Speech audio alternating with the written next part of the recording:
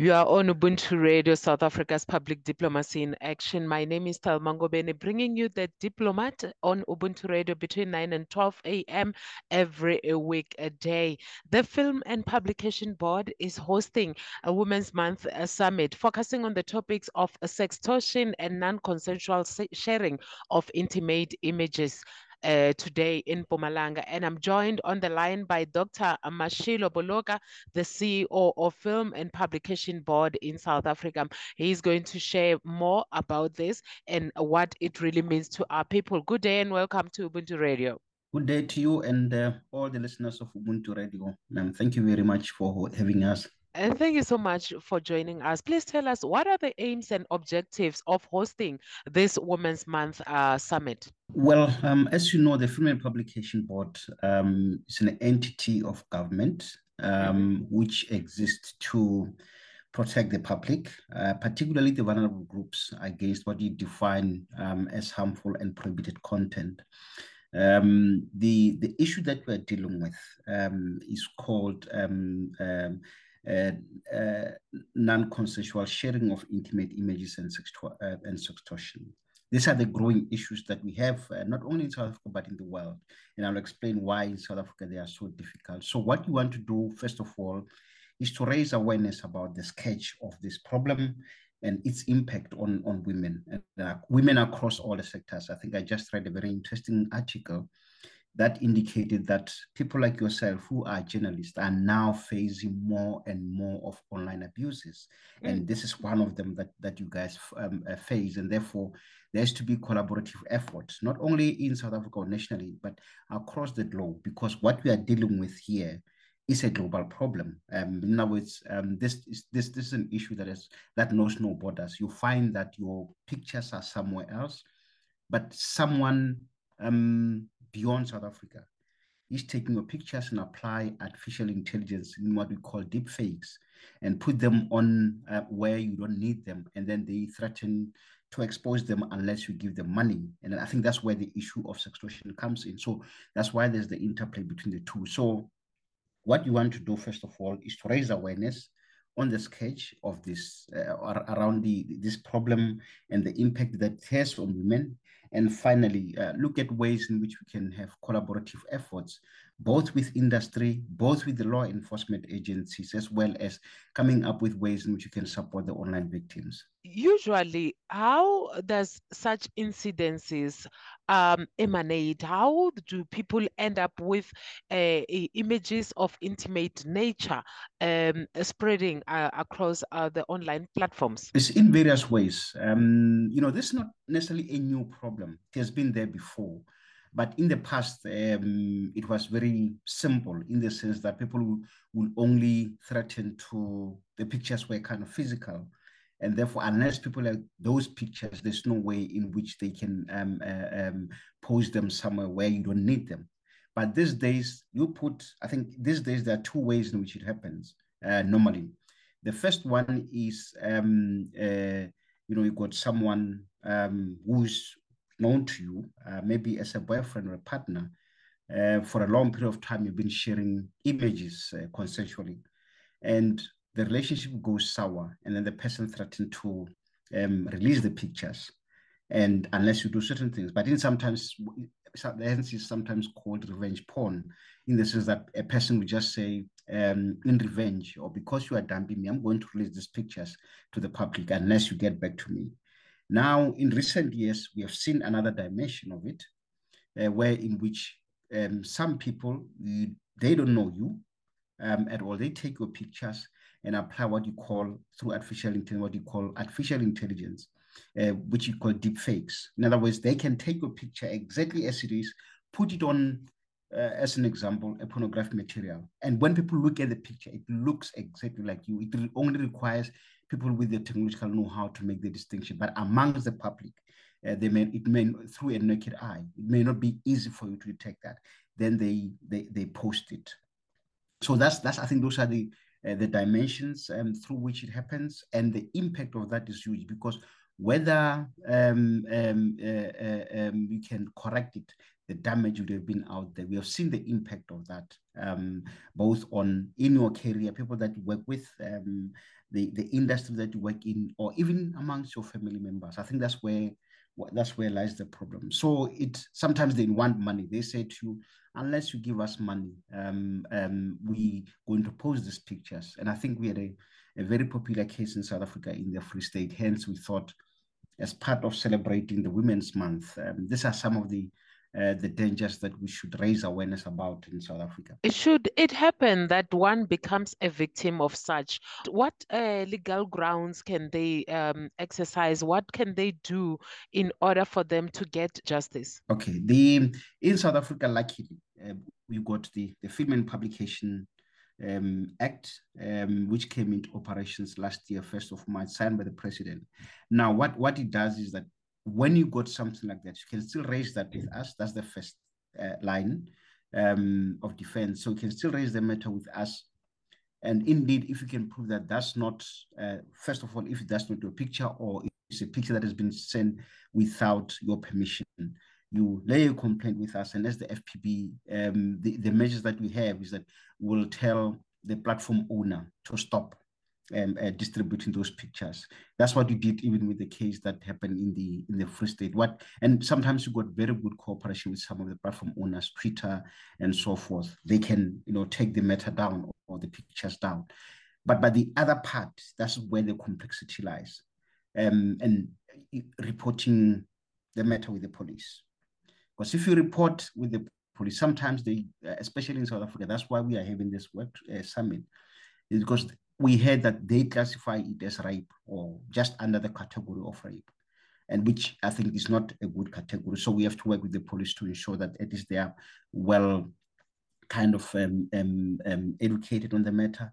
But of major importance, once you have lodged the matter with the police, as the FPB, we are putting together sort of a support program to support the victims. And I think we'll be talking about it too at the summit. Like, what is it that we do? One is the legal support, two, the psychological support. Because even if we take the matter down, or if we ask any platform owner to take it down, or you lodge the matter with the police, the culprit is arrested, it is the psychological impact that is likely to stay longer in your head and has long impact, both directly on yourself and indirectly on your next of kin, your kids, your family members, your husband, your sisters, because it's not only you, all of them, they'll be tormented by the society that look at, hey, I mean, the pictures or your mother's pictures were on online, naked pictures were online. So I think the psychological impact, and we have seen the impact that they have on the society. Hence, we having this workshop, man. Under extreme circumstances, what has victims done to themselves after suffering such psychological effects? There are cases, particularly amongst the young people, and that's why a lot of time it happens. In this case, for them, it's not sextortion because it doesn't involve money. With the younger ones, it's about jilted lovers who will use the pictures as form of revenge. In certain instances, they lead to not only depression actually is mild, suicides, because you can imagine you are a university student, your pictures are all over the media. Tomorrow you won't face your classmates. So we have seen suicidal cases happening around that. Others depression.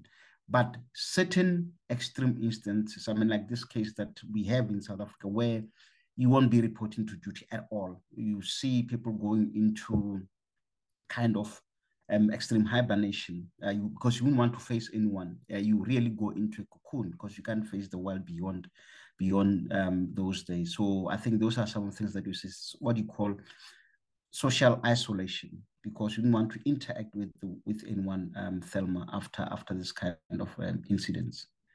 And that's unfortunate. Imagine if you are working and now all of a sudden you can't work.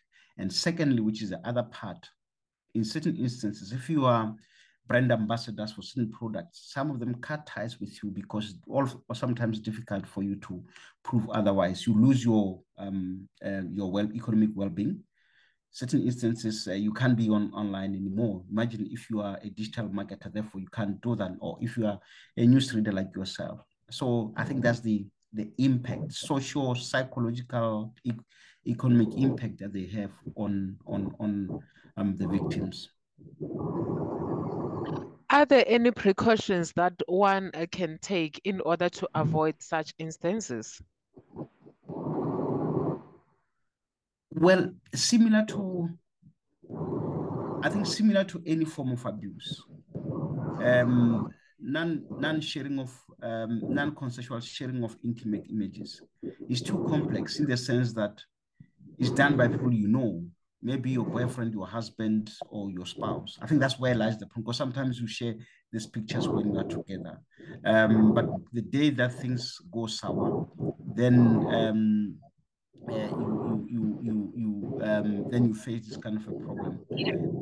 I wish I could say, let us not share the pictures, but unfortunately, it's impossible because human beings are on daily basis. We share a lot of information about each other.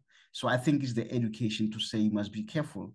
You must know who has got your pictures. Don't just share them. At least when they are leaked, you know who has shared them, so that if there are consequences, you know who's dealing with that. So don't just randomly share. Secondly, on the issue of deepfakes, it's very, very difficult, but people should be aware of what is that they're sending out, because sometimes put these innocently pictures on any media platform, but they get appropriated for negatives. For us, it's about education and education. Those are the what we are doing to ensure that the public are aware about it. But the problem is that we can't say don't put pictures on the net or on the internet, because this sometimes is for commercial reasons, or sometimes it's because it's part of your work, but people use them for their own ends. So that's the difficulty. But being aware when you are online as to where your pictures go. Kindly share with us the details of the event which is taking place right now. The event is in White River, Mpumalanga, near Mbombela. We are at I'll share with you the name of the venue.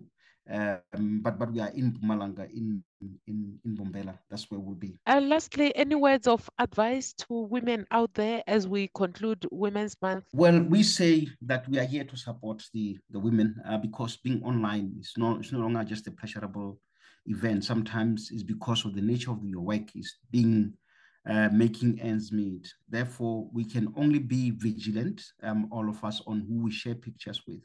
We shouldn't just share them randomly. And I always say to women, when you share pictures, including pictures of your own children, because I always, and on social media, you see a person innocently sharing a picture of their children, but they don't know where those pictures will end up. Because you see, once you put something on the net, you should know it will never disappear. I think that's the most important thing. So we can only say to them, they need to be vigilant as to what is that they post. And secondly, when you got this kind of problems, don't hesitate to contact us, the FPB, because you use public money to assist the women in terms of making sure that you protect them against this kind of harmful content. So wherever you got a challenge, let us know. If it means you have to speak to the women groups, let us, we are open as the FPB to come and do that and conduct workshops. But the most important thing we are saying to women, please, I know it's a nice thing to go and share pictures, but be careful because other people can use those pictures for their own ends.